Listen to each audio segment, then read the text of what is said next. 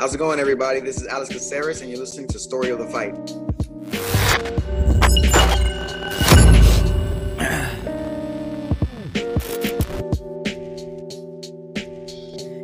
Happy Halloween, Will. On Hallows Eve? An old Halloween episode? A Halloween special edition Halloween episode. Well, we do this every Sunday anyways. Just so happens Halloween landed on this Sunday. Welcome, everybody. Welcome to Story of the Fight. Halloween, the Lord's Day? Exactly. But yeah, if this is your first time joining us, this is Story of the Fight, where we talk everything MMA. You got myself, Romero. Got Will. And in the background, we have Rich the Casual, our producer. But yeah, if anybody happens to like our content, please like, subscribe. Goes a long way. You can always find us on YouTube, of course, Spotify, Breaker, Podcast, Radio Public, Google Podcasts, Apple Podcasts, and social media, Will?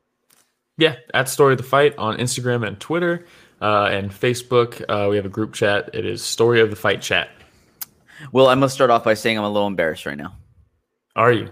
Yes, because I'm the only one that dressed up for this episode. What are you talking about? My costume. Dude. Oh, okay, hold on. Let me. What are you, a Story of the Fight host? No, can you tell who I am? Demetrius Johnson, Mighty Mouse. Huh? Yeah, you even got the ears. Look at that, dude. The headphones are your ears. But like I said, now I'm embarrassed. I'm the only one that dressed up. Thanks a lot. What are the goats, dude? One of the goats, yes. Richie Casual dressed up as Eddie Munster. I love it. You just can't see him in the background right now. But dude, how was your week? Dude, I haven't seen you or I haven't talked to you in a couple weeks. Yeah, I mean, you have seen me. Well, actually, yeah. I haven't really talked to you about fights in a couple weeks. Yeah. We had to miss last episodes, right? Last week's episode. Yeah. It's just a lot going on, you know? And may I say it was awesome seeing you. And dude, yeah, it's a big surprise. Yeah, seeing you and your brother and the fam, dude, it was really nice, man. Congratulations on your engagement. Thank you. Dude, I haven't had much going on these last couple weeks. So yesterday was Dallas' last baseball season, and they dressed up as the Sandlot kids. So hell yeah, they all or just him? All of them dressed up. Nice. Now there's like 6 Squinces or what? The commissioner. No, he was only Squints. He was only Squints Poundorus, and he nailed it, man. He even had the smile, the squint smile in every picture. But the commissioner sends out a message saying, "Hey, like teams, everybody gets to dress up for Halloween. You know, on the last game, our team was the only team that dressed up. At least they chose like a Sandlot, like a baseball.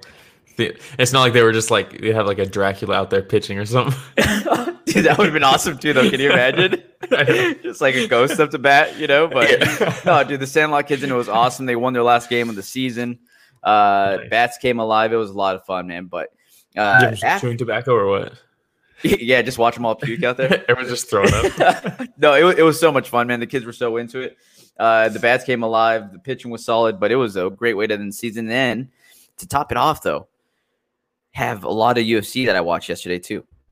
Oh yeah, dude. And did you watch talking about bats coming alive? You see the Atlanta Braves come alive? They won yesterday, right? 3-2? Yeah. So they're up, what, 3-1 now? Awesome. Yep, one more. Yeah, I can't stand the Dodgers. I can't. Good thing they're not involved. Stand the Dodgers? No. So I'm saying the fact that Atlanta knocked them out. Oh, yeah. I was like, I'm rooting for Atlanta now. Did you watch that series? The Braves-Dodgers series? I tried to catch as much as I could. As soon as the Giants were eliminated, I was kind of bummed out. Yeah, dude. But the Dodgers-Braves series, I was like, this is fucking good baseball. And then I just hope I just want the Astros to get like disbanded. You know what I mean? Like they're such a shitty organization. Yeah, and take the Dodgers while you're working on that. Just get rid of the Astros, bring back the Expos. Problem solved. There you go. Problem solved. Then they move the exact same team to be the Montreal Expos, and the same issues arise. Yeah. So it doesn't matter. All right. UFC 267 went down yesterday. Yeah. What a card. Free card. What a card. Hey, dude, I'll take it. I mean, yeah, I'll take it. On ESPN Plus. On ESPN Plus, heck yeah, man. If they do this every once in a while and they throw a free major UFC event in there, dude, their subscriptions are going to skyrocket. I would imagine, because it's like, oh, do I want to go through this trouble of like finding a stream link or something, or do I just pay $5 and I get it? It's a $5 pay-per-view basically. I mean, that's not bad. I'll take it. It's not bad. Plus, you get all the fight nights. Yeah, true. You know, true. I'm enjoying it so far. So we'll start off with Glover Teixeira versus Jan Blachowicz. Ooh. Hey, and thank you, John Anik, by the way, because he goes through and he just works on his pronunciation of these names. So, like, I just, like, focus in on what he's saying. I'm like, okay, so I've been saying Blachowicz wrong the entire time. My bad. Yeah. My bad. Yeah, it's interesting when the co-main and the main both have a Jan. Yeah, spelled differently. Piotr Jan Blachowicz. Spelled differently, yes, but Jans. What'd you think? Remarkable. You know? Ooh, it was fucking. That's a good word. That's a good word to describe it. We put it in the title, but everyone's always like, "Oh, Father Time's undefeated." Fucking not this time though. Glover's like, "Oh, he's undefeated. Let me just go ahead, show my fucking skill set right here." Yeah, dude, so happy for him. Oh, so happy for him. He's just what a good guy. He seems to be one of the nicest guys in MMA, and to see him get the belt like this, man, around the end of his career, you know, there's been times where we see Glover, you know, get knocked out bad, you know, by like Anthony Rumble Johnson. That was a bad one. That's the first one I thought of right now. Yeah. And you think to yourself, well, what's left for Glover? Yeah. You know, is he still going to make another title run? You know, is he just going to be in this for fun fights? Is he just trying to make, you know, money to put food on the table? And he's like, no. I'm here to win this title. Dude, since he came into the UFC, this was his goal. Yeah. I mean, dude, his run, the recent run that he was just on, I mean, he gets knocked out by Rumble. He wins again. That was a rough knockout. Yeah, he wins against Cannonier decision. Cannonier drops down to middleweight, finds more success. Gets knocked out bad by Gustafsson. That was a nasty one. It was just uppercut. It was crazy. He gets a win on Misha Serkinov. Good. Then he loses to Corey Anderson, and it's like, all right, what are we doing at this point? You know, he already had his title shot against John Jones.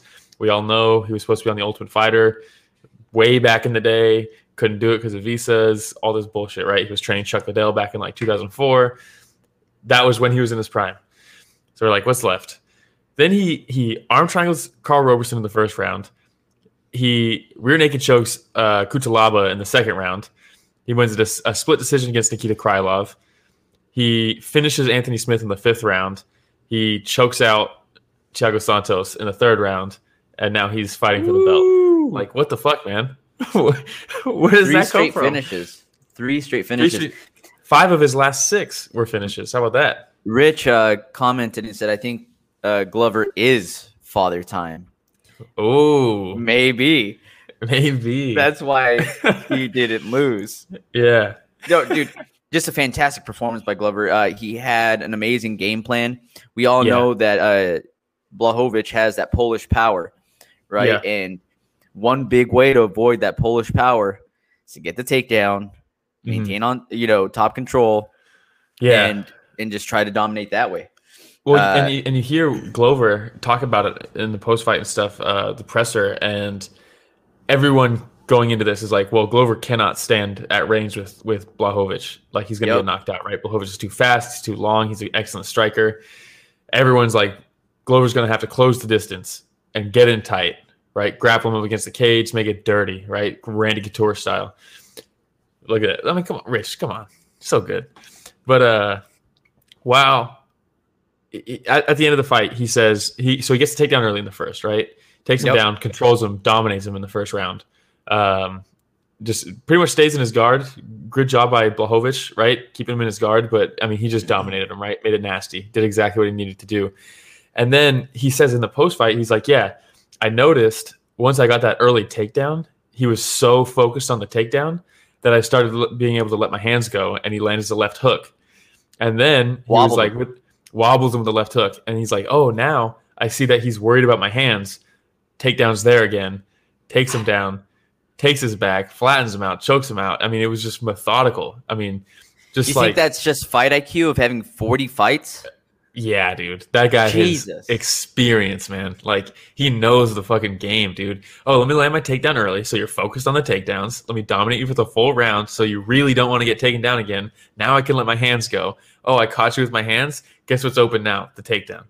Fucking beautiful. I mean, and the thing is that everybody has a game plan going in, right? Yeah. But to be able to execute your game plan at the level that Glover did is just at the age of 42. And I know people keep on hearing that, like, okay, you know, like we get it. He's old.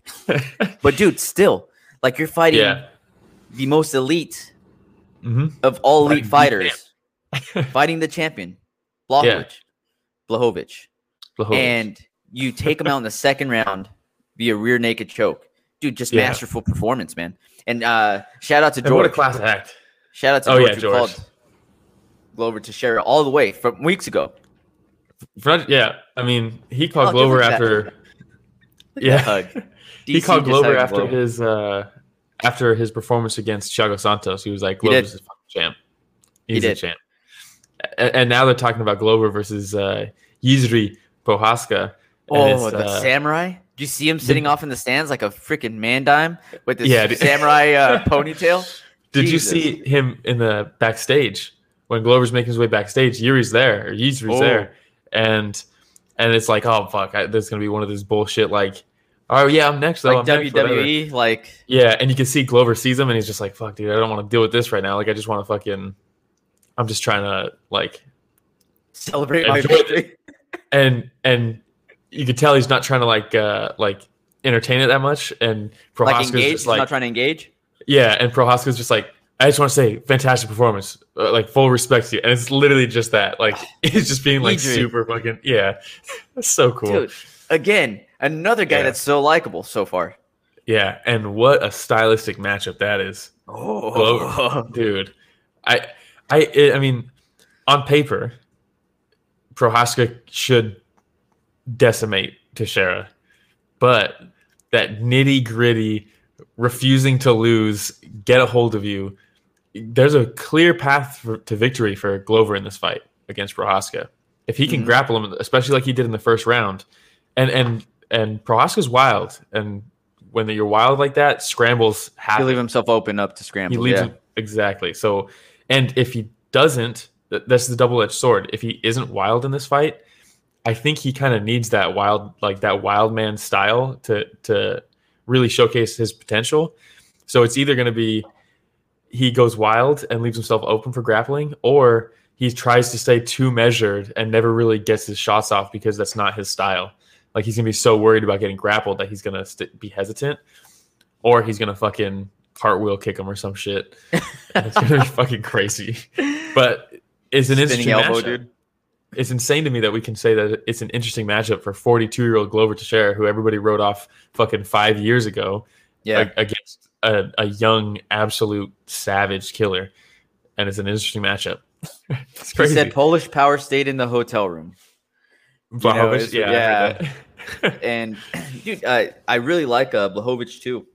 Yeah, both great guys. Blachowicz, it's hard to say he was a great champion, right? Because when you think of great champions, you think of the ones that have held the belt on for a long time. Yeah. But still, I think that he represents the company very well. He represents that division very well. He's a great champion in terms of his personality and the way he carried himself as a champion. Yeah. He's really good champion in that regard. But the reality is he won the belt in a vacant title fight against Dominic Reyes, a legitimate title win in my opinion. And then he defends it against a middleweight and then loses it his next fight. So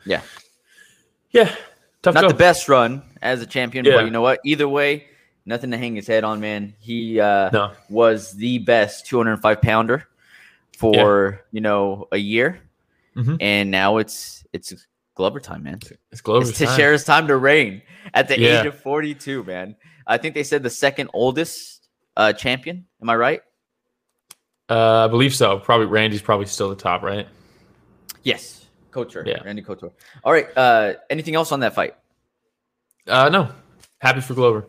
Interesting interested to see what's next. Dana said in the press conference that he's not entirely sure that Prochazka's next. What? Yeah. Does he not like to sell pay-per-views? Yeah, I don't know. I think it's so obvious what to do with the light heavyweight division right now, and we'll talk about it in a bit with another fight that's coming up. But yeah, it was a no-brainer. I mean, yeah, you would think, right?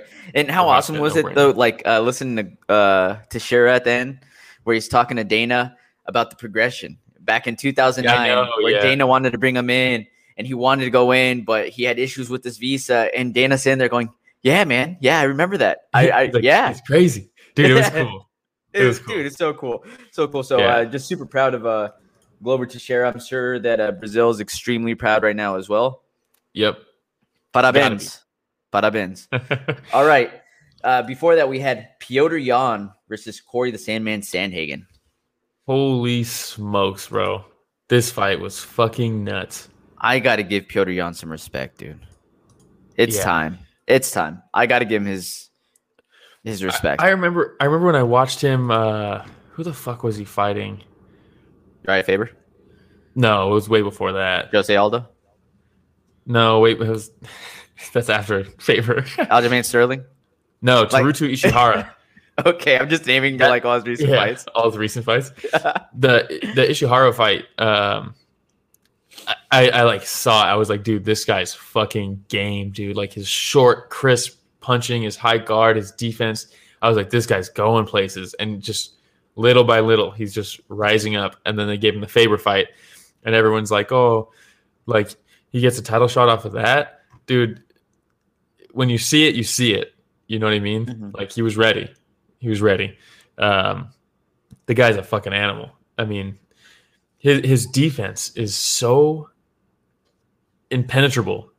He hasn't been hurt. He's never been hurt in the UFC, at least. Yeah. It's crazy. Maybe that's because he spends all his time sparring with Rafael Fiziev or some shit. But I mean, have you seen the video of them sparring together? No. Is it nuts? It's fucking nuts, dude.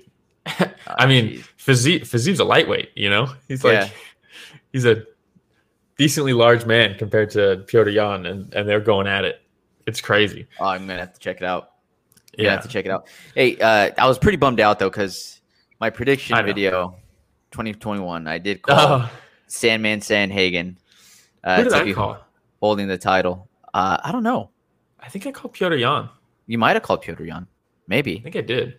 But, so I was like, you know what? I might have said Sandhagen, though. Going into this fight, I was thinking to myself, like, Petr Yan, you know, he's probably going to win this fight, but I can't go against my prediction.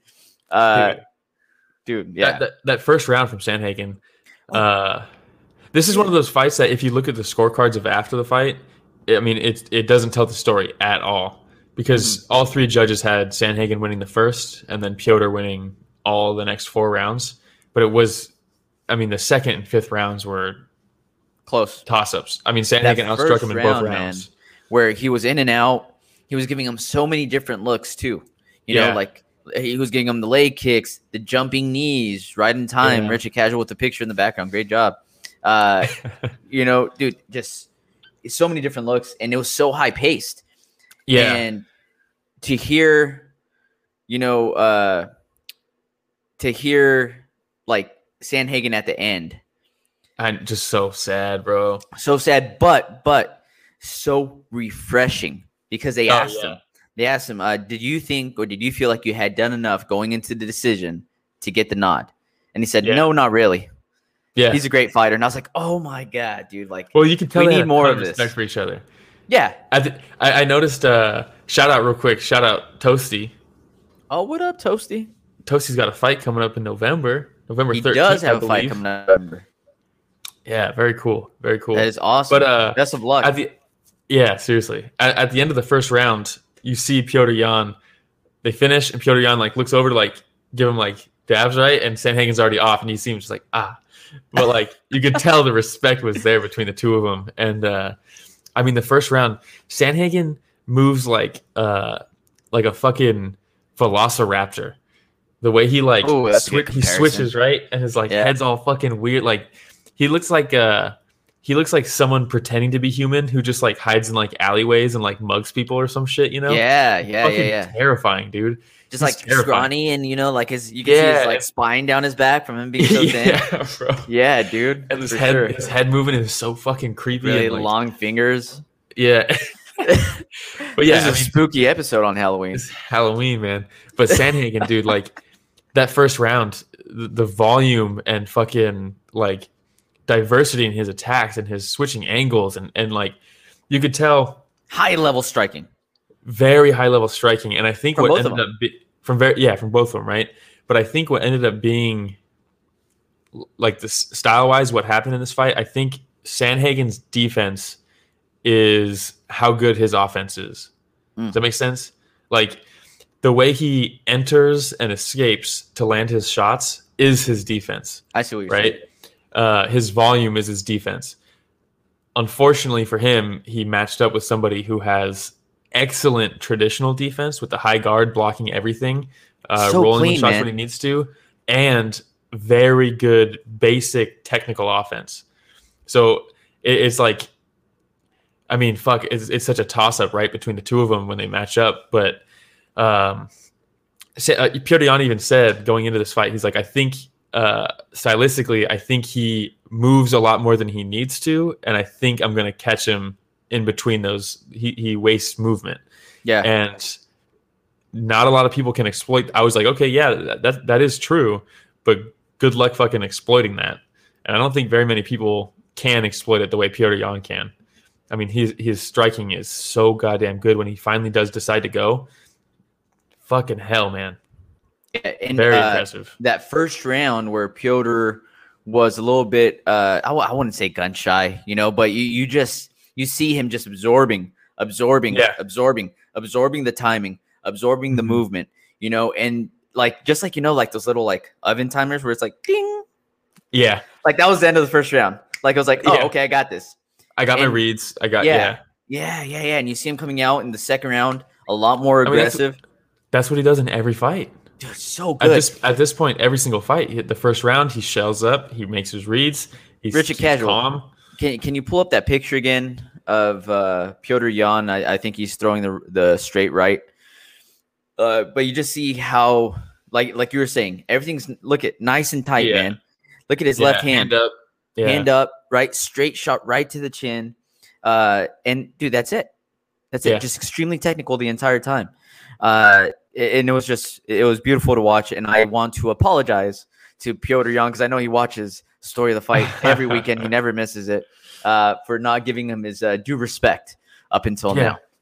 Yeah, my bad. Tosi says he's taskmaster, just memorizing movements, and it's exactly that. Floyd Mayweather, right? Taking the first couple rounds off every single fight, getting your reads, all that stuff. Because you could watch tape all day, right? Mm-hmm. But like, it's different.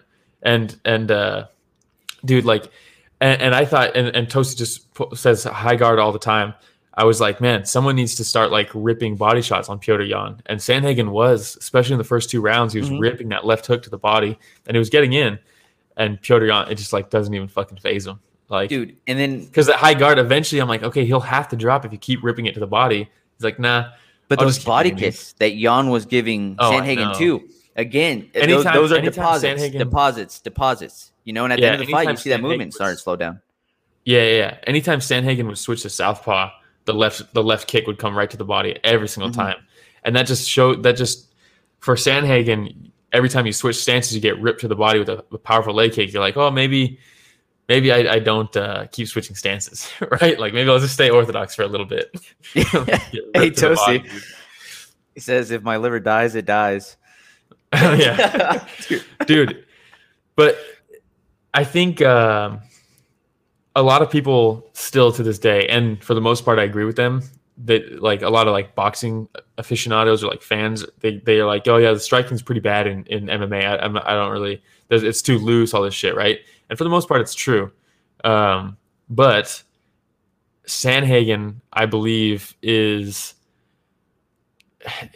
not a kickboxer. He's not a Muay Thai striker. He's not a boxer. He is one of the most effective MMA strikers I've ever seen.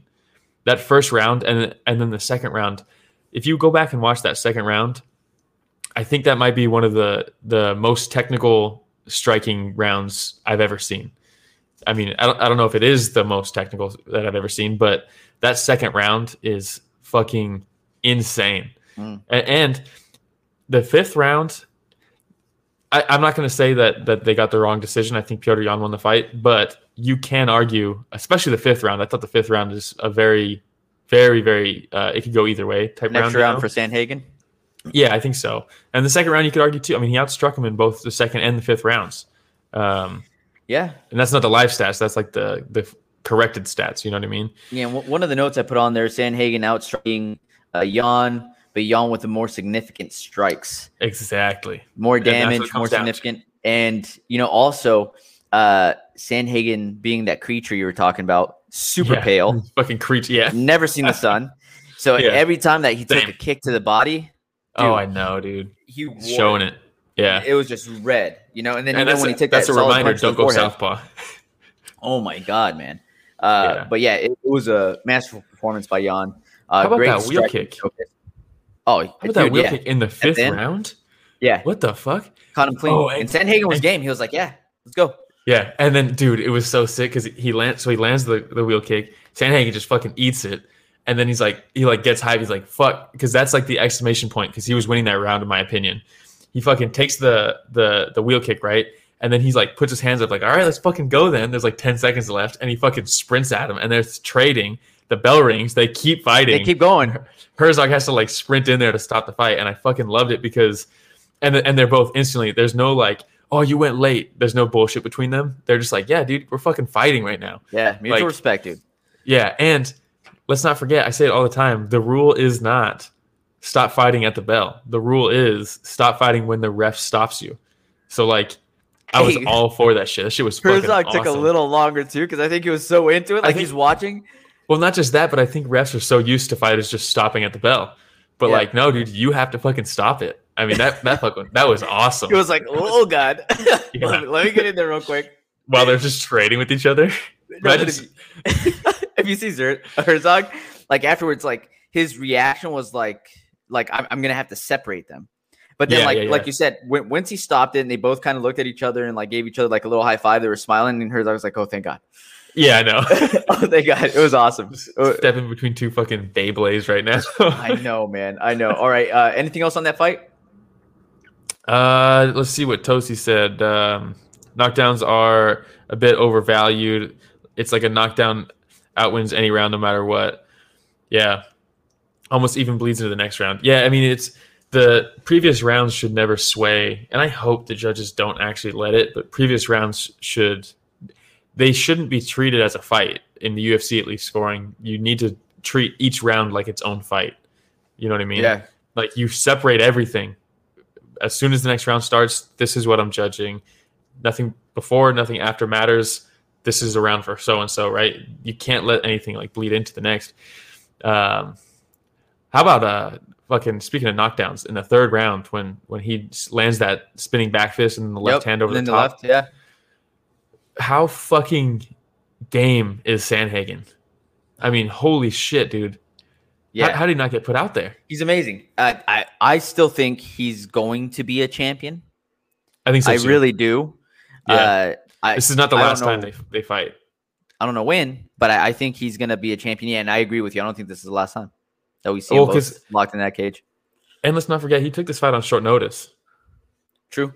I mean, I think he was also preparing for a while, though, because he figured Aljamain would.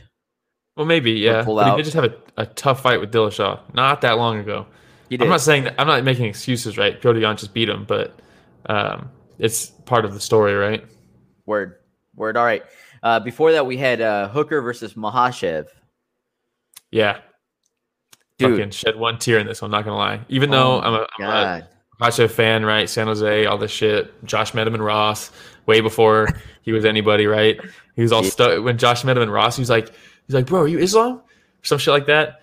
And he was like super surprised that somebody recognized him and was like all stoked to like take a picture with Josh and shit because it was like way before, you know? That's awesome, man. Pretty cool. But that being said, Dan Hooker's a fucking ride or die. I know, man. And the thing with Hooker is he's so game. Like, when fighters was like, I'll fight anybody anytime, anywhere. And then they get offered fights and they're like, nah, just not then. And not with that person. Hooker, to me, is that fighter that's like, hey, you down to fight in a couple weeks? Sure. Hey, I know you just got done with this fight. Are you down for another fight in a couple weeks? Okay. Yeah. Like, dude, he's just game, man. Did you see that when he fucking tweeted "burn the boats" after he took this fight? Because like he passed up his raffle, right, to go back to New Zealand, and they're giving him all this shit, right? He's interrogated by the cops for training during lockdown, all this shit, like, and he's like, "Fuck this!" They're talking about seriously moving City Kickboxing to America. He takes this fight, and everyone's like, "Oh shit, when are you gonna get to go back?" All this shit, and he just tweets "burn the boats." I'm like, "Fuck, dude, it's fucking awesome." I wonder if they're really going to end up moving City Kickboxing. They might, man. They might. I think I don't know what they're doing over there, man.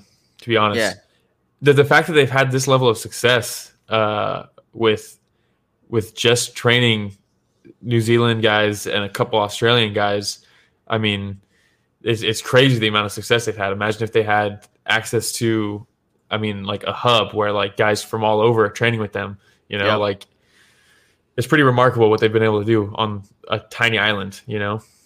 Yeah. I hope Hooker didn't take this loss too bad. I know for a fact he did not, because he tweeted the gif of Woody Harrelson in Zombieland crying, and then he like picks up the wad of cash to like wipe his tears. So I think he's fine. All right, good. Because I know he took the loss against Michael Chandler pretty bad. Yeah. You know, but a little different though. I think going into this fight, I mean, it's a win-win, right? If he loses, he's like the gamest dude on the planet, took this on short notice, fought an absolute monster that nobody wants to fight. And then if he wins, he pulls off an upset. So it's like his stock doesn't really go down, in my opinion. It does for some. I see some people already writing off the rest of his career, saying he's a gatekeeper now, and this solidifies it. He loses every time he's in a big fight. And then it's like, okay, but look at the champ in his division, and look at the guy the champ's fighting in his division. Like, look at Glover Teixeira. Like, come on. Yeah. Like, people have losses all the time. With Makhachev, just the timing of the takedown. Yeah. Just beautiful, man. Immediately goes for wrist control. And then it's just game over after that. It's just like it's so methodical. You know what I mean? Like, it's people are comparing it to like another fighter on the card of just coming out and dominating with grappling, right? That we'll talk about in a sec. But it's different because Makhachev isn't just like full on going in and just like destroying. It's I took you down. I waited for you to throw, caught the leg, took you down. He threw the jab, Hooker countered with the kick, grabs the leg, takes him down, and then it's just like methodical. I pass. I set up the arm. Hooker knows the arm's in danger, does everything the correct way to defend it. Does not matter. Nothing does not matter. Man. That pure technique, man. And you see Khabib yelling for him to step over because he has the arm and it's not quite there. And you can hear Khabib screaming, step over, step over. Steps over with his right leg, and then it's fucking over. Oh, that was nasty, man. Yeah. That was nasty. Shout out HLBK Omer. Hey, welcome to church. Welcome to church. Yeah. It was for me, again, being a Hooker fan, I was a little tough to watch. Hosting today. Who's that? Yeah, but I mean, it's tough, man, because Hooker and how about Hooker? He's so fucking tough. He complained about the stoppage because he didn't. Yeah, I know. No, but dude, his arm was going to be ripped to shreds. Well, it's one of those things. It's you screaming in pain in the rules counts as a verbal tap. You don't have to say tap. If you scream in pain in a submission, a ref can decide that that's a verbal tap. Yep. So, I mean, it's good stop. I don't think anybody's going to say the stoppage was bad or anything like that, but that's just how game he is, that he screamed in pain and from a joint submission, not a fucking choke, and still complained about the stoppage. Dude, yeah. Tough, man. And Makhachev, what's next for him, man? Title shot? No, you do the winner of Gaethje Chandler for the belt. Makhachev then fights for a number one contender spot. timeline, it'll make sense. I think time-wise for all those matchups to play out. You do, as crazy as it is, I think you do Makhachev versus Beneil Dariush. Okay. Winner of Hooker Chandler gets the belt, gets the title shot, I should say. Fights the winner of Poirier, all that shit, right? But yeah, I think that's what you do. Okay. All right. I think that's what you do. What do you think? Dude, I say it's inevitable. It's going to happen, right? Yeah. I wouldn't be mad if his very next fight was for the title. Mm-hmm. And dude, how about fucking Hasbulla? How about Hasbulla in the octagon? Makhachev raising him up like a child, right? It's dude, one of the best moments for me. I was so pumped. But is it weird to you that? Is it weird that everybody picks him up like he's like a kid? Well, that's they like kind of like, and that's why I said like a kid. They pick him up like a kid. Well, it's he's 19, right? I think he's 19. It's fine to pick him up, right? Like he clearly is fine with all of it, right? But it's weird how like Katie brought it to my attention. She's like, isn't it weird how like when they pose with them and stuff, they're all like fucking hugging on him and shit, and like, and then I was like, what? At the same time, like some of them, they don't know. I don't think they know that he's 19. I think some people still they have to know. They have to know. Still don't. You see his video with Big Nog? You think Nogueira knows? I don't think Nogueira knows. Oh no, I haven't seen it. Also, shout out Big Nog. I forgot to mention it in the Glover Blachowicz fight. When Glover leaves the cage, Big Nog's right there, fully suited, fucking brings him in for a hug, and they're talking. I love it. And it's like, man, gotta love it, man. Big Nog's so sick. Hasbulla, I don't know if you saw, but I posted it on the Story of the Fight Instagram on the story. We almost had the co-main event because he almost got in the fight leading into the co-main event with that other what's the other guy's name? Abdul? Is it Abdul or Abdul? Abdul? I'm not sure. Dude, but they had to separate him. Hasbulla throws another kick, man, and it landed on the midsection. Yeah. Dude, they just got to sign him already. They just got to sign him. They just got to sign him. HLB Comer, no. Hooker, that too. Oh my God, the only best captain in Star Trek's history. I don't know. It's right there. Hey. Oh, no. HLB Comer. No, that's not my costume. My costume, this is it. Look. I am Demetrius Johnson. I'm Demetrius Johnson today. That's why I dressed up as. But yeah, Hooker did not tap. Hooker did not tap. He did not. All right. Savage. But yes, Makhachev, let's give him a title shot soon. I wouldn't mind. Before that, we have Volkov versus Tybura. So, not much to say about this one. You know, for me, because I've been pretty high on Tybura. Yeah. Coming up, I think he's an excellent heavyweight. But taking a look at the heavyweight division, for me, there's a certain spot where like you just hit like the number 5 ranked guy, and then after that, there's big separation. Even though it goes from 5 to 6 to 7, there's a big gap. And I think this is an example of one of those gaps. Tybura, I believe, was also ranked top 10, right? I believe so, going into it. Yeah. And Volkov ranked, I want to say 5th going into this fight.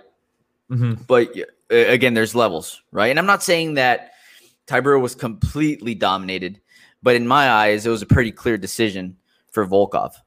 It was 29-28, right? 29-28. And I want to say it was the first round Volkov. Majority 30-27. One judge gave it 29-28. I thought Tybura took the second. I thought Tybura took the second too. That was one of my questions for you, is how you scored it, because I had it 29-28. Yeah, same. Volkov just has that man, I mean, I didn't like the commentary in this fight. They were both clearly exhausted, and I feel like they never even brought that up. And they're like, yeah, Volkov's just kind of content to counter. It's like, bro, he's like breathing out of his mouth super hard. Like he's fucking exhausted. This is like the first round. Yeah. But I thought Volkov did a decent job.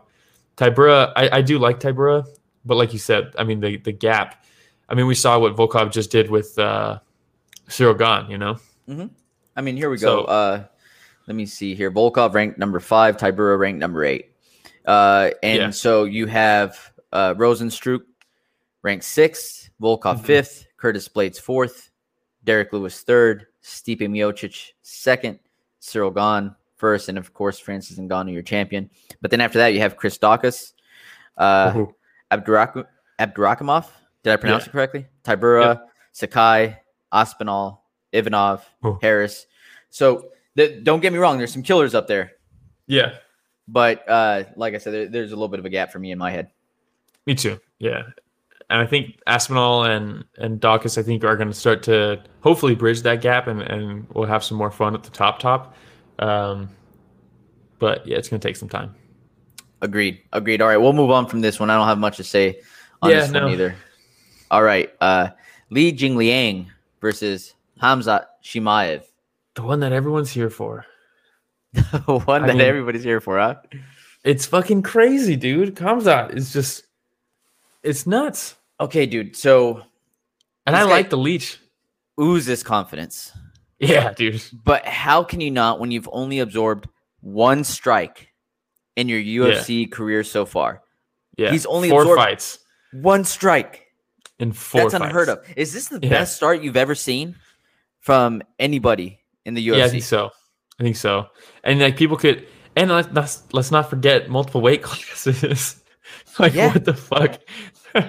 I mean, it's crazy, man. He at this point, like people, because I know there's always going to be people who are like, slow your roll on the hype train, right? Like that will always exist, and for good reason. But at this point, I mean, the leech is no joke.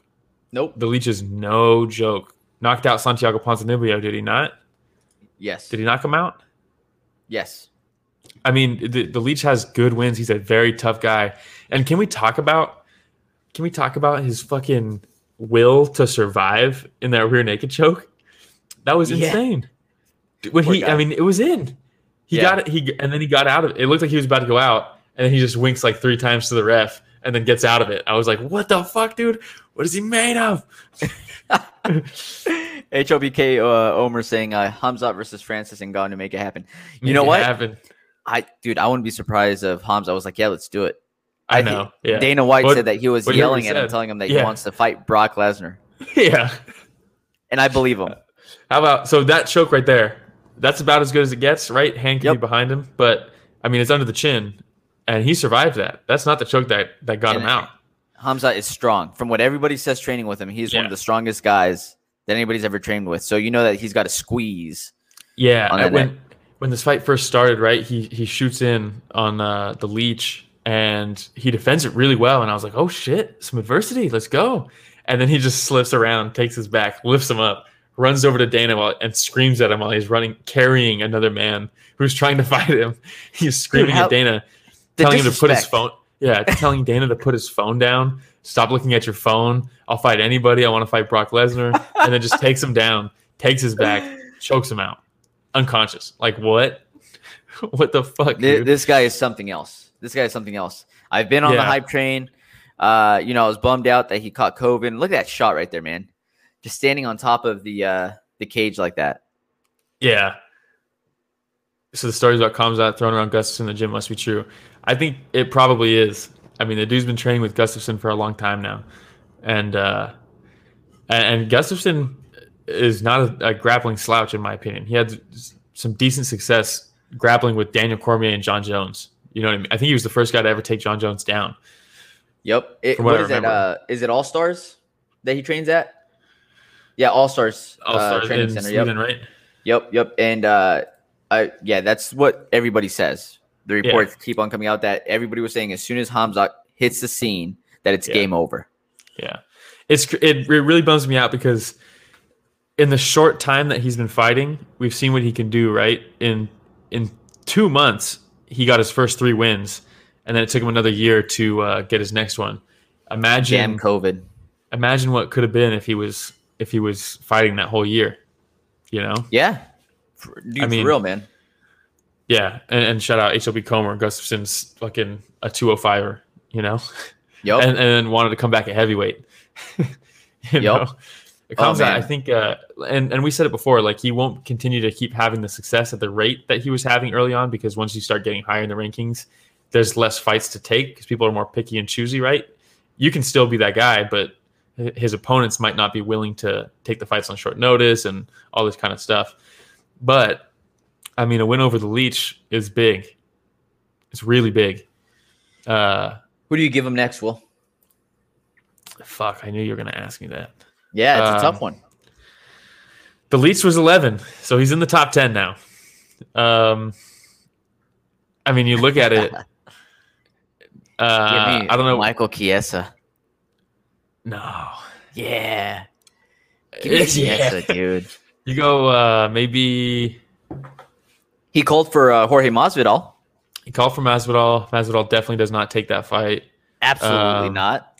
Yeah, that's the problem with this division is nobody's willing to take the fights.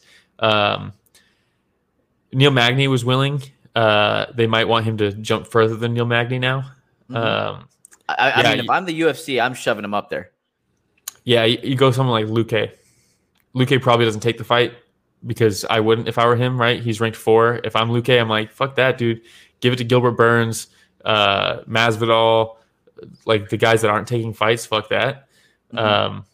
But I wouldn't be surprised if that's what ends up happening because I think Luque's maybe too game for his own good, and I don't know if that's a tough fight. I think that's Chimaev is legit, man. Oh, he's very legit. Again, I've been on the hype train the entire time, right? Yeah. But I think this is another case of like Makhachev, where you're gonna have so many people turning down this fight. It's gonna be so hard for him to find one. And welterweight's the worst for guys taking fights. I mean, Covington sat out after a win over Woodley to get a title shot. Leon's been sitting out, right? Gilbert Burns is trying to get title fights still for some reason. Hey, Masvidal doesn't want to take fights. It's crazy. Let's say Leon Edwards fights Masvidal. Yeah. Leon Edwards wins. Let's say Gilbert Burns fights. Oh, is that happening? I don't remember. Did they make that official? I don't know if it is or not. I don't know. But let's say that happens. Mm-hmm. Let's say Gilbert Burns fights Khamzat. Khamzat destroys Gilbert Burns. I think yet again your boy Leon Edwards gets jumped. Oh yeah, 100% he would. Oh, dude, I would. Yeah, I would 100%. All right, unless Usman's like, nah. All of a sudden, I think Leon's really deserved it. He has the crazy win streak. We fought once before. All of a sudden, just because he doesn't want to fight Khamzat. I think Usman beats Khamzat though. You think so? Yeah. Oh. I think so. I think he's got the wrestling pedigree, the wrestling defense to stop the takedowns, and I think his striking is continuing to evolve and become elite. I think he beats Chimaev. Wouldn't you love to watch as of right now? Oh yeah, for sure. Sign me up. Just do it. Because first off, because it's an exciting fight, but also because I just want to see new matchups for champions. I'm tired of these fucking rematches for no reason. It's crazy. Word. Although I am excited to watch Colby Covington beat Usman here. Oh yeah, I mean, I'm excited for the fight. I'm gonna watch the fight. The first fight was fucking bananas. Phenomenal. That being said, we're never gonna have these legendary champions if they keep having rematches. Yeah, because when Covington wins, they're gonna do a trilogy. They're gonna do a trilogy. Yeah. So it's just gonna slow down the division even more, right? Yeah. All right. Before that though, we had Ankalaev. Do you actually think Covington's gonna win that fight? I don't know, dude. I just want him to win. I know people hate on Covington, and sometimes this fucking character and persona that he puts on just completely overshadows the fact that he is one of the best 170 pounders in the world. He's the one that's pushed Kamaru Usman to the brink. He's pushed him more than anybody else that he's fought. True. That's true. So I think that he's a fantastic matchup for Kamaru Usman. And dude, I don't know. I want to see him win. You know I love these types of characters, Will. I know. I fight. It's as cheesy as it may be. I just love the fact that this guy's willing to be a heel. He gets shit on by everybody, but he still goes out there and he backs it up for the most part. That's true. So let's go Covington. All right. That being said, Usman in 2. Ah, don't you dare. All right, Ankalaev versus No Time Ozdemir. Bro, Ankalaev. I'm so high on Ankalaev. He's Ozdemir has had a tough go as of late. Some would say, the toughest, yeah. You look at the resume and the matchups he's been given, and it's fucking tough. It is tough, man. Look, like how I said sometimes you see somebody like a Glover Teixeira, and you're like, well, what's left for Glover Teixeira? And then you're like, oh my God, look at this fantastic run that they're going on. I'm gonna go on a limb right now and say, hey, what's next for Ozdemir? And I don't ever see him making a run. Yeah, dude, look for at the this title. Look at this. Since he started in the UFC, his debut is against OSP. That's a tough debut. Shit. Very tough. He knocks out Serkinov. Then he knocks out Jimmy Manuwa. Tough fights. Then he loses to DC. He gets matched up against Shogun. That gets canceled. He gets matched up against Gustafsson. That gets canceled. Then he fights Lionheart. Gets choked out. Then he fights Dominic Reyes. Loses a split decision. He gets matched up against Ilir Latifi. He wins. Rakic. He wins. Then he fights Prohaska. Then Ankalaev. I mean, the guy only takes gnarly fights since he's come to the UFC. It's crazy. Yeah. He's had 0 easy fights. Yeah, and look, dude, I mean, no disrespect when I'm saying that. I don't think I'm ever going to see him make a title run. Yeah. But the fact of the matter is, when you're looking at an Ankalaev, Jiri Prohaska, you take a look at the rest of that division, and I just don't see him climbing up that ladder. Yeah. And I'll be honest, his fight against Alexander Rakic, I had Rakic winning that fight. I don't think Ozdemir should have. Ankalaev, the thing is, I don't think that Ozdemir didn't see Ankalaev's jab coming. I don't think that he didn't see the 1-2 coming. I think the exact opposite. I think that he saw everything that Ankalaev was throwing his way, but he was just too slow to get out of the way, man. Because you see him start to slip, and he still got caught multiple times. Yeah. Ankalaev's timing and speed. Rarely do you have the timing and the speed. Most people have either one. Mm-hmm. I mean, dude, he's got both. And his footwork and his exits and his entries, like, he is so good. His striking is just incredible. And he's got fantastic grappling in his back pocket. I mean, he's very talented. I think he's going to be fighting for the belt soon. I hope so. So we talked about. Also, I didn't like the commentary in this one too. Everyone's like, "Yeah, Ozdemir is just not willing to go." It's like, yeah, dude, I wouldn't be either. He was willing to go. He was willing to go. Yeah. He just again, he saw what was coming his way, and he couldn't move out of the way. Yeah. He saw what he needed to do, but he couldn't because the footwork that Ankalaev had was just too good. Dude, it was just a case of somebody being outmatched. Exactly. Yeah. That's all it was. It's you cannot will every time. You can't willpower yourself over a mismatch. You just can't. Sometimes you can't. It happens. Did he get surgery on his hair to get more follicles added? Yes. He did, right? Yes. Okay, I was going to say. Maybe he hit up your boy, Paulo Costa. Yeah. Or Elon Musk. Or did Elon Musk get it done too? Oh, dude. Look up the before and after of Elon. It's hilarious. No way. Dude, when you have... Or GSP. When you make like $30 billion in a day, I guess you could go to the best people for that. Yeah. His is good. All right, I'm going to have to check it out. I'm going to ask him where he went. Yeah. All right. Hey, shout out to SpaceX. Dude, you should have said you were Elon Musk for Halloween. Yeah, I don't think anybody would. I'm wearing A's shorts. How am I the only one that's dressed up for Halloween right now? I didn't even think about it, to be honest. I should have done something. Oh, you jerk. Oh, well. Okay. But Ankalaev, honestly, I didn't put too much effort into my costume. I'd be lying if I told you I did. Yeah. But you wouldn't believe me if I told you I did. The most effort you did was print out a picture of Mighty Mouse. Yeah. Facts. Yeah. Oh, man. Anything else on that fight? I mean, I've been saying it this whole time. Ankalaev, I think, is getting the short end of the stick as far as the push behind him. Mm-hmm. I think if I were the UFC, and we talked about it before, we're gonna do like it's easy to tell like what's next for the light heavyweight division. Glover versus Prohaska, Ankalaev versus Rakic for the number one contender. Simple as that. Ooh. Simple as that. Okay. That's what you do, right? I mean, Yijiri, it shows here, recently moved up to second. Let me see. Well, yeah, you have Glover. Yeah, you're right. I mean, that's the only thing that would really make sense. Ankalaev, you have Dom Reyes, who right now doesn't want to fight right now. Do not do that. Thiago Santos. Don't do that.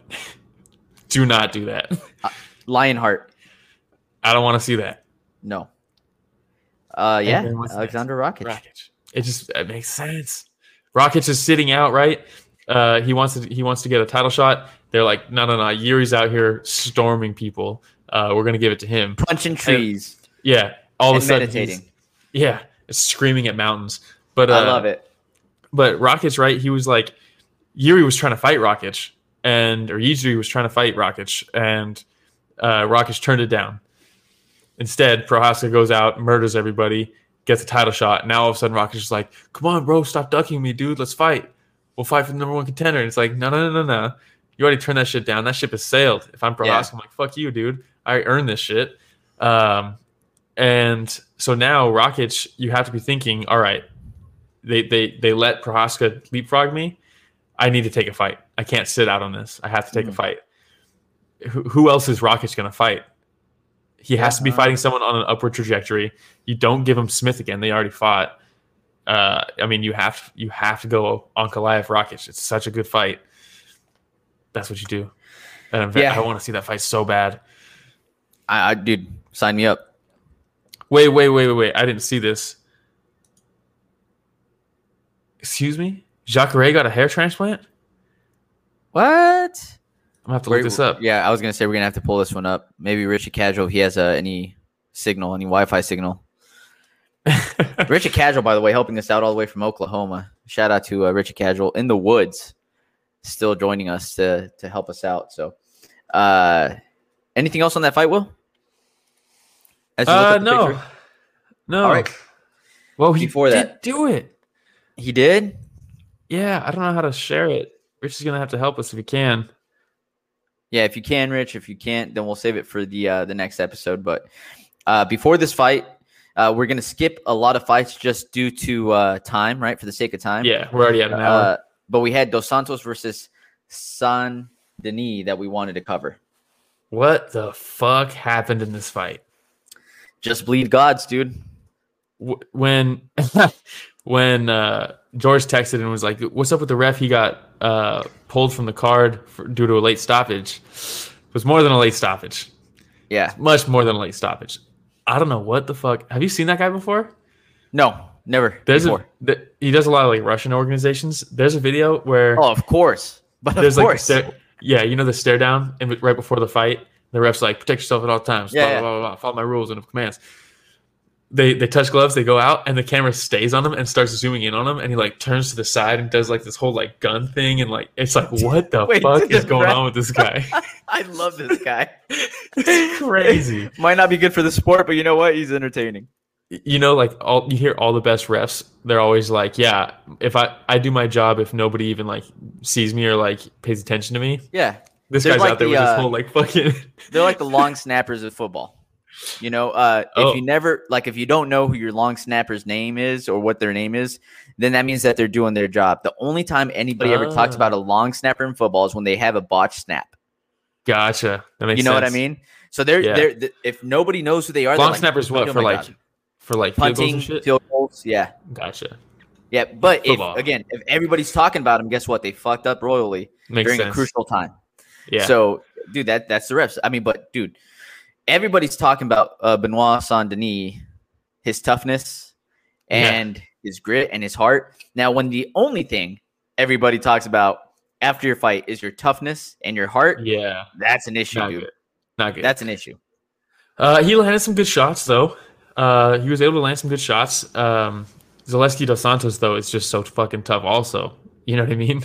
And just had his number. It's as simple as that. I'm not going to pull any, like, crazy, like, outcomes from this fight and say, like, oh, Dos Santos is just so much better. Something he's not at this level yet. I don't necessarily think it's that. I think he just had his number. You know, his timing was perfect. He just made the reads quicker. How about his corner? You have to stop getting hit. He's tired. Dude. It was translated. It was translated. Yeah, it was translated. But if that was even remotely close. Stop getting hit. Yeah, no shit, dude. Yeah. You know, like. Do you think it should have been stopped? Do you think it should have been stopped in the second round? I'm torn. I'm really torn. Because he took a lot of damage. And I don't like seeing fighters take a lot of damage. But then I remind myself, hey, this is the fight game. Right? This is what I signed up for. Just bleed gods, yeah. But I mean, all I can think was like, what would I have done if I were in that situation? It's kind of hard to say, right? Because you're in the middle of a fight. But I probably would have stopped it. I don't think My take on this is that I don't think the non-stoppage in the second was the worst thing. Yeah, I think the way the third round was handled was way worse than not stopping it in the second. Because he was showing stuff, right? He was throwing back all this stuff, right? He clearly landed some hard shots. Yeah, clearly out on his feet. I think the second round, this is my hot take. The second round, I think it's more on his corner for not throwing the towel in. I think the towel should have been thrown in that second round. I think the ref, based off what refs should be looking at, right? It's okay, in my opinion, to let that fight go in the second round. Would I have stopped it? I'd like to think I would if I was the ref. And that's what I said. I think I would have. I don't know. Yeah. I'd like to think that I would stop it in the second round. If he stopped in the second round, I don't think anybody would be complaining. Is it the worst thing in the world to let that keep going in the second round? I don't think so. I mean, again, would I have stopped it? Maybe. Would I have torn my shirt and it just said, just bleed underneath my shirt? Maybe. I don't know. As a ref.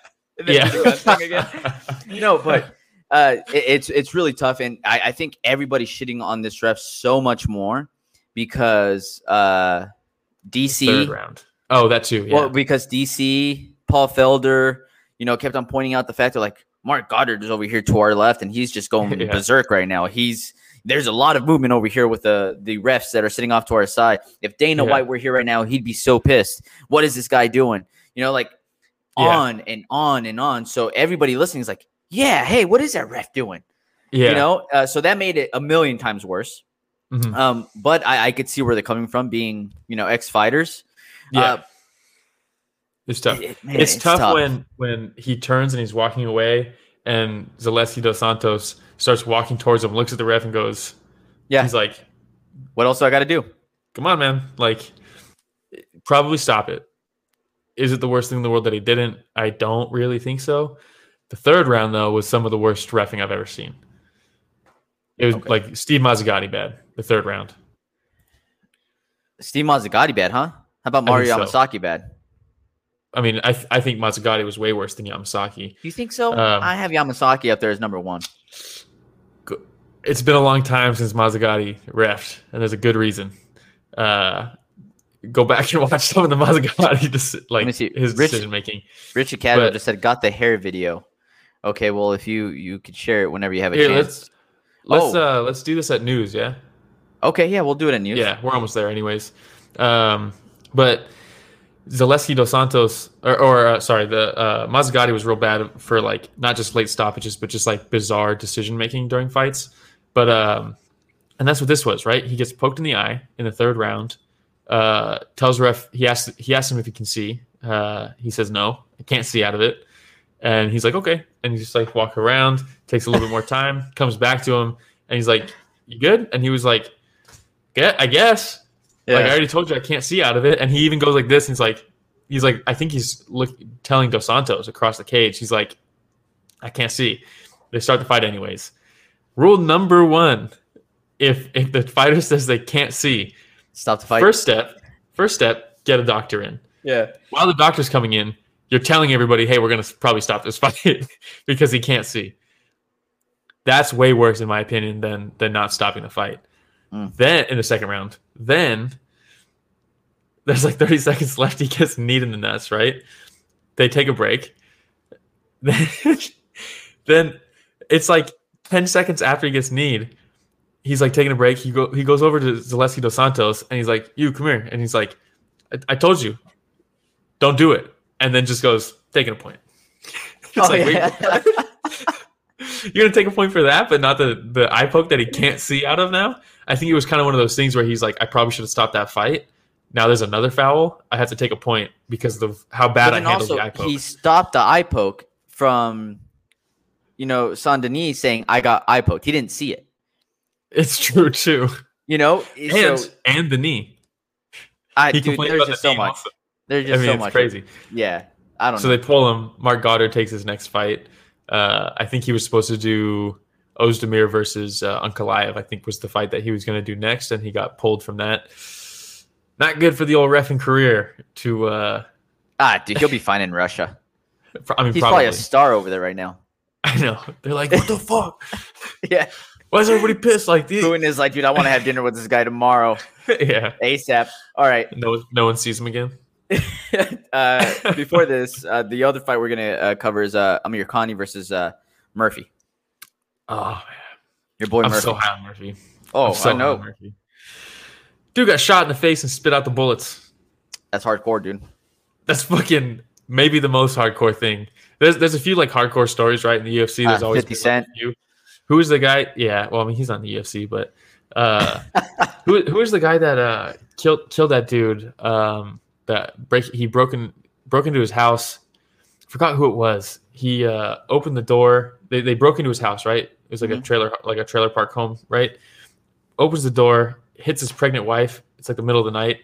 Hits his pregnant wife. She goes down from the door. What? Two guys come in. They have like a knife. He turns into a skirmish, right? Ends up getting the knife, stabbing one of the intruders a few times. Other dude gets away. Dude he stabbed dies in the hospital. That's just crazy. Anthony Smith, home intruder, beats the brakes off him for like 20 minutes or so is what he said. Just couldn't put him out. He was on something, right? Wouldn't go out. Beats the brakes off. Blood everywhere. It's fucking crazy. Still don't really compare to getting shot in the face and spitting the bullets out. Yeah, I think That's the spitting crazy. the bullets out thing is like just it makes it so much more gangster. You know what I mean? I mean, yeah. I mean, and I don't want to make that this guy's whole persona, right? Like he's more than just that moment of his life. But to preface it, it's the first thing I ever found out about him, right?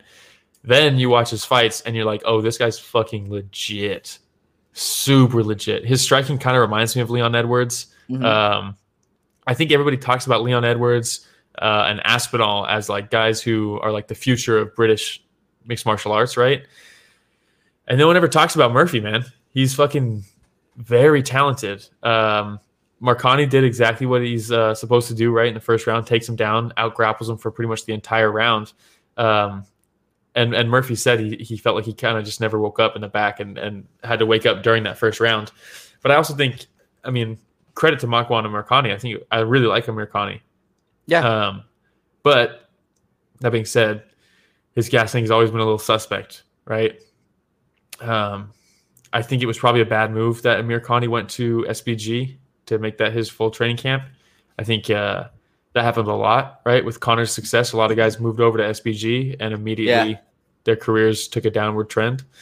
I think we're seeing that it was less of a SBG is special and more of a they lightning in a bottle. Very, very lucky with a very special guy in Conor. Yeah. But that being said, beautiful job by Murphy with the feints and the reads to time that knee. That was not a lucky knee. No, that was beautiful. Yeah. Sorry, that was super long-winded. No, you're good. You're good. Dude, I know you've been high on Murphy for a while, so yeah. Dude, have at it. You can talk about Murphy all you want. I mean, the knee was beautiful, right? Because it was beautifully timed. He read that he throws the left, and Amir Khani wants to counter the left with dipping under, right? Yeah, he changed levels. Yeah, he feints the left 3 times. The first 2 times, changed levels both times. And he's like, okay, let me fully commit throwing the left. Fully commits now. Amir Khani's like, oh, that's not a feint. I'm going in with my actual takedown. And he's like, got this right here for you. Yep. Crazy. Yeah. Fantastic. And he was out. He was out. He was out for a while. Yeah, poor guy. Kind of nasty. Yeah. Yeah. All right. That was it. Yeah. UFC 267. Times. At least all we're going to cover just based off time. We still want to go through the news? Yeah. All right. Is Richard Cadro going to be able to help us out with the news with his terrible Wi-Fi or with his Oklahoma forest Wi-Fi? Yeah. Woods. All right. So I wonder what we're going to be talking about. First thing here, Jake Paul versus Tommy Fury. What are your thoughts? Jesus Christ. It makes sense. I hate to say it, but it makes sense. It does, right? This is a good matchup for both of them. Really? Yeah. You know, who do you have? Tommy. You have Tommy Fury? Yeah. You want to place a little wager? Okay. Yeah. All right. Well, we'll discuss it off the air. Okay. But yeah, I think. I mean, it's a very good. It's a good fight. Honestly, I'm surprised that this type of stuff doesn't really happen in boxing. It's rare that 2 guys who are up and coming will fight each other. Yeah. You know what I mean? I hate to say that about Jake Paul, but I mean that's what it is. He's an up and coming. Isn't that crazy that we're even talking about this? Yeah, but I mean, to his credit, I mean the guy's been training very seriously. At this point, putting in the work. This was one of those things that he was very strategic with who he's fighting, and he still is with this one, but very strategic with who he was fighting while he was growing, fighting older, big names, winnable fights, not boxers. And it's one of those things where it's like Conor, right? It was like, how long until they give him a wrestler? How long until they give him someone who he should be fighting? And sometimes people want to see somebody who's on a crazy upward trend like that in popularity. They want to see the rug get pulled out from them and get the right matchup, right? Stop giving them these hand-picked opponents. I want to see him fight a real guy and pull the rug out from under him, all this shit. I get it. That's why he was never going to fight some of the names he was calling out. Instead, he fought who he's fought. This is the first logical fight that he's taken as far as a career trajectory. Because at this point, if this is what he really wants to do. Yeah, exactly. And he's fighting a boxer, but not a boxer who has a ton of experience, who has a ton of big wins, all this shit. He's fighting somebody who is also up and coming, but has been doing same but different, right? It's boxers fight guys who they're supposed to beat up until they get to their crazy record, and then they start taking the big fights. It's the same thing that Jake Paul's done. It's just been doing it on a much more popular level. It's exactly the same thing. This is a win-win for Jake Paul still. Yep. If he loses, he's not a boxer. Yeah. He's a YouTuber. He's a YouTuber. He was able to go in there with a boxer. Oh my God. Yeah. If he wins. Dude. He beat a boxer. This guy can't lose right now. Yeah. It's crazy. Tommy Fury, on the other hand, though. If he loses this, I think he has an opportunity to win. So if he beats Paul, then everybody's like, oh, shower him with congratulatory, whatever, is because he finally brought Jake Paul down back to earth. I think so. Yeah, you're right. The Lord's work and righted the ship. But if he loses, it's bad. Oh, it's all bad, dude. And let's be honest, this isn't me making an excuse up front if Tommy loses. Tommy Fury is who he is because of his last name. For sure. As far as how popular he is, how respected he is, the reality is he is not taken boxing as seriously as the other Fury brothers throughout his whole life. He spent like a year on that Love Island show, right? The reality show, all this shit. Oh, did he? Yeah. Katie watches that show. I watched the whole season just because of him. But was it any good? I mean, it's a reality show. You know what I mean? It's a reality dating show, so it's as good as it can be. I mean, Tommy Fury's hilarious. He's a hilarious guy. Well, that's what I'm wondering, because the entire family has the gift of gab. So much character. Yeah. Well, I wouldn't say he has that, but he's hilarious for the opposite reasons that Tyson Fury's hilarious, but he's hilarious regardless, right?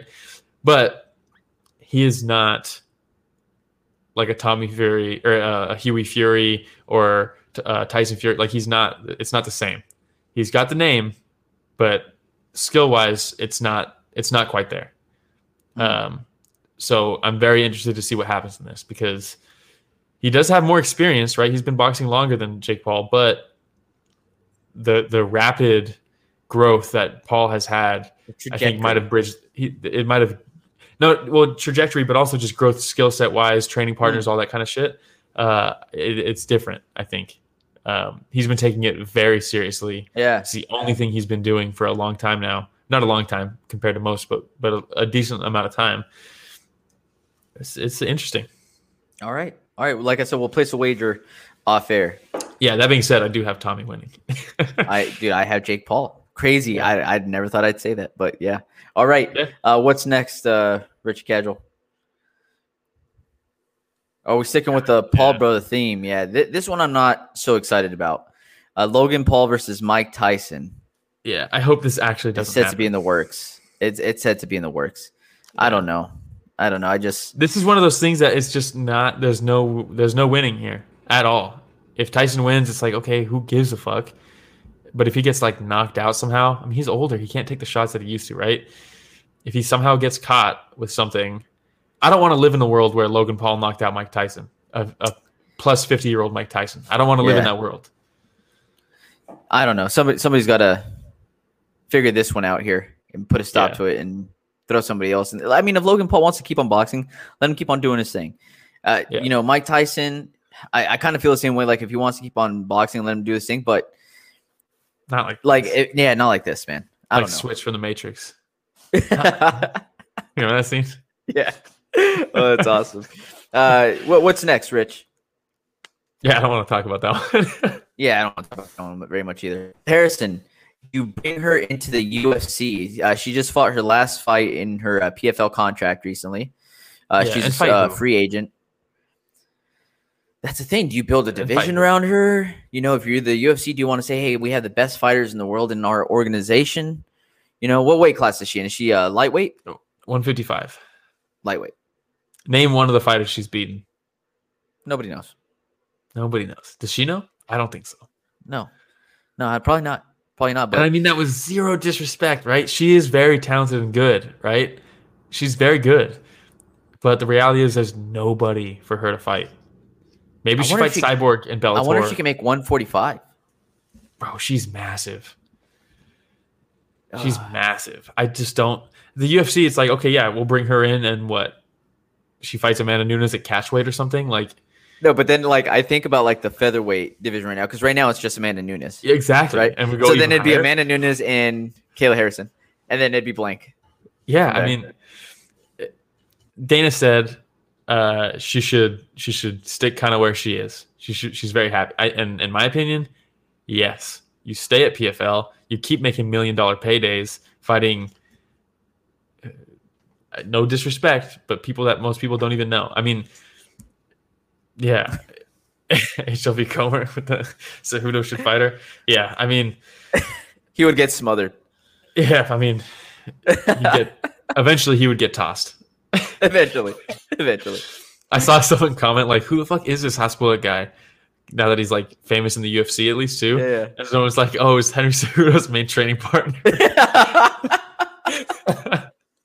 Oh, that's gold. That's funny. Oh man. All right. What's next? Yeah, if I'm her, I'm staying in the PFL. Maybe you go to Bellator and fight Cyborg or something. I don't know. I'd say that'd probably be your next step in her progression is Bellator. But at that point, why? What are you doing it for? Are you doing it for legacy? Or are you doing it for money? I think she gets more eyes at that point. Does it matter though? Are they going to pay her the same that PFL? I mean, she's making $1 million paydays to fight nobodies. Maybe she gets different endorsements. Maybe, you know, because she gets more eyeballs on her. Because the money's not just made from the paydays from fighting. It's also who's going to pay you for sponsorships, endorsements, stuff like that. So we'll see. We'll see what happens with Kayla Harrison. But yeah, she's one of the best in the world. She's just in a weird position right now, man. Yeah, it's tough, man. All right, what's next, Rich? Gabby Garcia? Oh, wow. Clarissa Shields lost her last fight. Any concerns, Will? Nah. I mean, what's she fighting at? She's fighting at what weight? I think it's is it 145? Is it? I think so.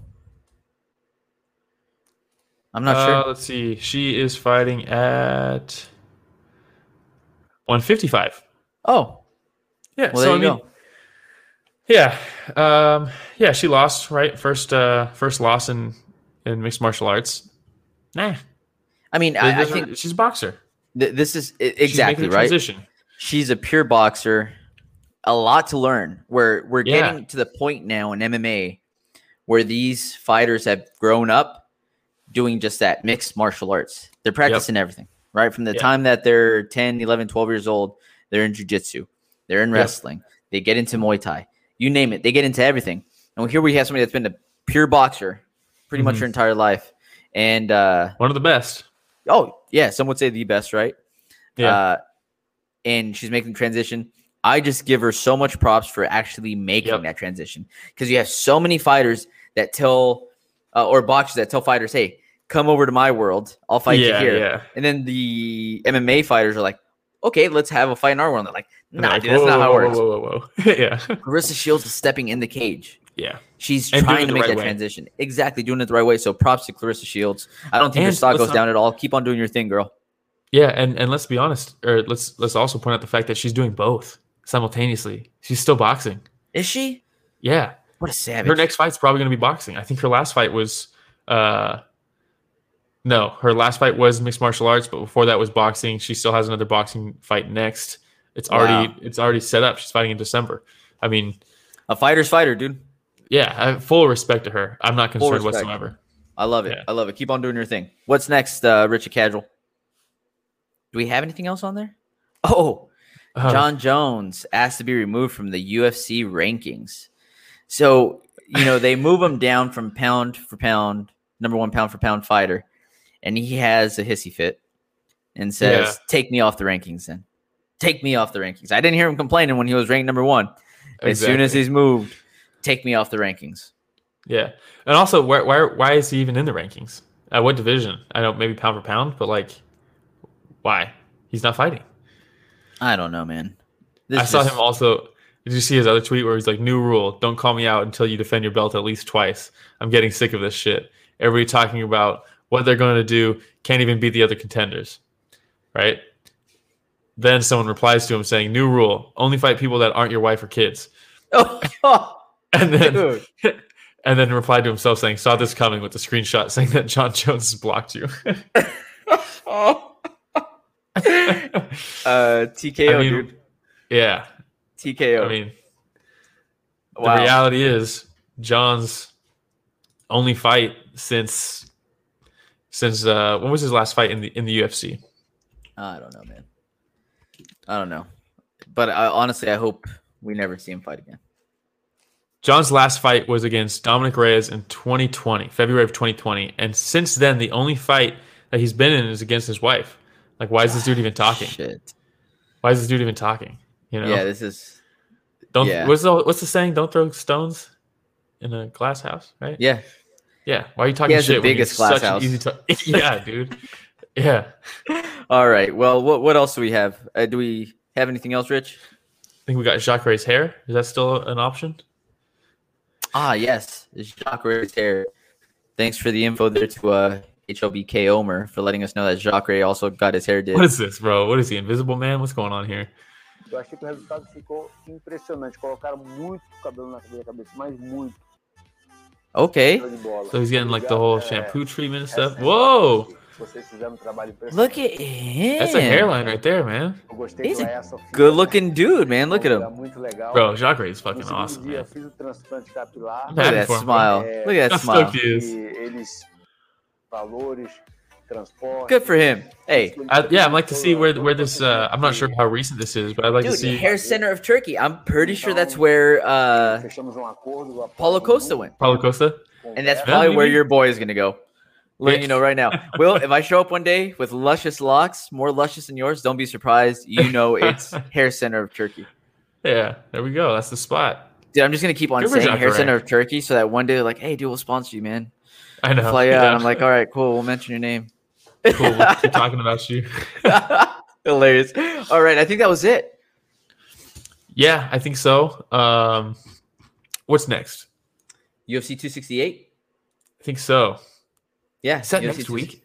No. Yeah, dude. I'm pretty sure it's this upcoming weekend. Shit. Yeah, November 6th. Hell yeah, man. Colby versus fucking Usman. Thug Rose versus Zhang Wei Li. Gaethje versus Chandler. Chito Vera versus Frankie Edgar. Billy the Kid, Quarantillo, Shane Burgos. You didn't even give us the moment of silence, and you didn't give us the fight night bonuses. Oh, yeah. Let's do that real quick. We got... What do we got? We'll do fight night bonuses first. There we go. How about that? Let's see. Let me just go back here.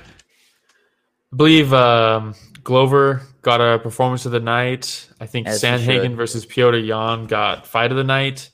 And so Glover gets performance of the night, fight of the night, Petr Yan versus Corey Sandhagen. Performance of the night goes to Khamzat Chimaev. Tough one to decide, right? Moment of silence, we got Aljamain Sterling versus Petr Yan. Sterling had to get neck surgery. Walt Harris pulled out of his fight with Tai Bam Bam Tuivasa. I was sad about that one. Yeah, Islam Makhachev was supposed to fight Rafael Dos Anjos. Dos Anjos had to withdraw. Tough go for Makwan Imarkhani. He was supposed to fight Tristan Connolly. Lerone Murphy comes in, knocks him out in the second round with a knee. Let's see. Musafayev was supposed to fight Damir Imagulov. That fight got pulled because Damir missed weight so bad that they had to pull it off. Dikiriko was supposed to fight Albert Duraev, and he pulled out. I'm not sure why. Moment of silence. That was it? Moment of silence for those fights. All right. And yeah, you're pointing out the fact that next week's card is absolutely stacked. It's insane. It's insane. Absolutely stacked. So that should be a fun one. Yeah, Bruno Souza opens the night. Phil Hawes versus Chris Curtis. Ooh. Alexa Kamur versus John Allen is good. John Vellante is back, somehow still in the UFC, fighting Chris Barnett, the crazy guy. Ode Osborne's on the card. Jordan Williams getting another one against Ian Gary. Jordan Williams. This coming shortly after his fight against that guy that was trying to jack his car, right? Yeah. And the big one. The very, very big one. Alex Pereira versus Andreas Michailidis or whatever the hell his name is. But Alex Pereira, if people don't know who he is, he's the last guy besides Blachowicz to beat Adesanya. Yep. Very excited to see him. Knocked him out. We got Bobby Green versus Al Iaquinta. Evan Shabazi versus Imavov. Card is stacked. Yeah, dude, it's absolutely stacked. We're going to want to do a video for this one, maybe? A what? Are we going to want to do a prediction video for this one? I think it depends on what I got going on Thursday, but I'm kind of down. We'll see. We might have All right, well, that's all I got. Do you have anything else, Will? No. Like and subscribe. Shout out HLB Comer, Andrew Toasty. Absolutely. Always coming through. Shout out Sansan as well, for sure. Again, Spotify, Breaker Podcast, Radio Public, Google Podcasts, Apple Podcasts is everywhere you can find us. In the social medias. At Story of the Fight on Instagram and Twitter, and the group chat on Facebook, Story of the Fight chat. Love it. All right, everybody. Thanks for listening. Another week, Story of the Fight. Really hope you like my costume, Will. Some say I look more like Demetrius Johnson than Demetrius Johnson himself.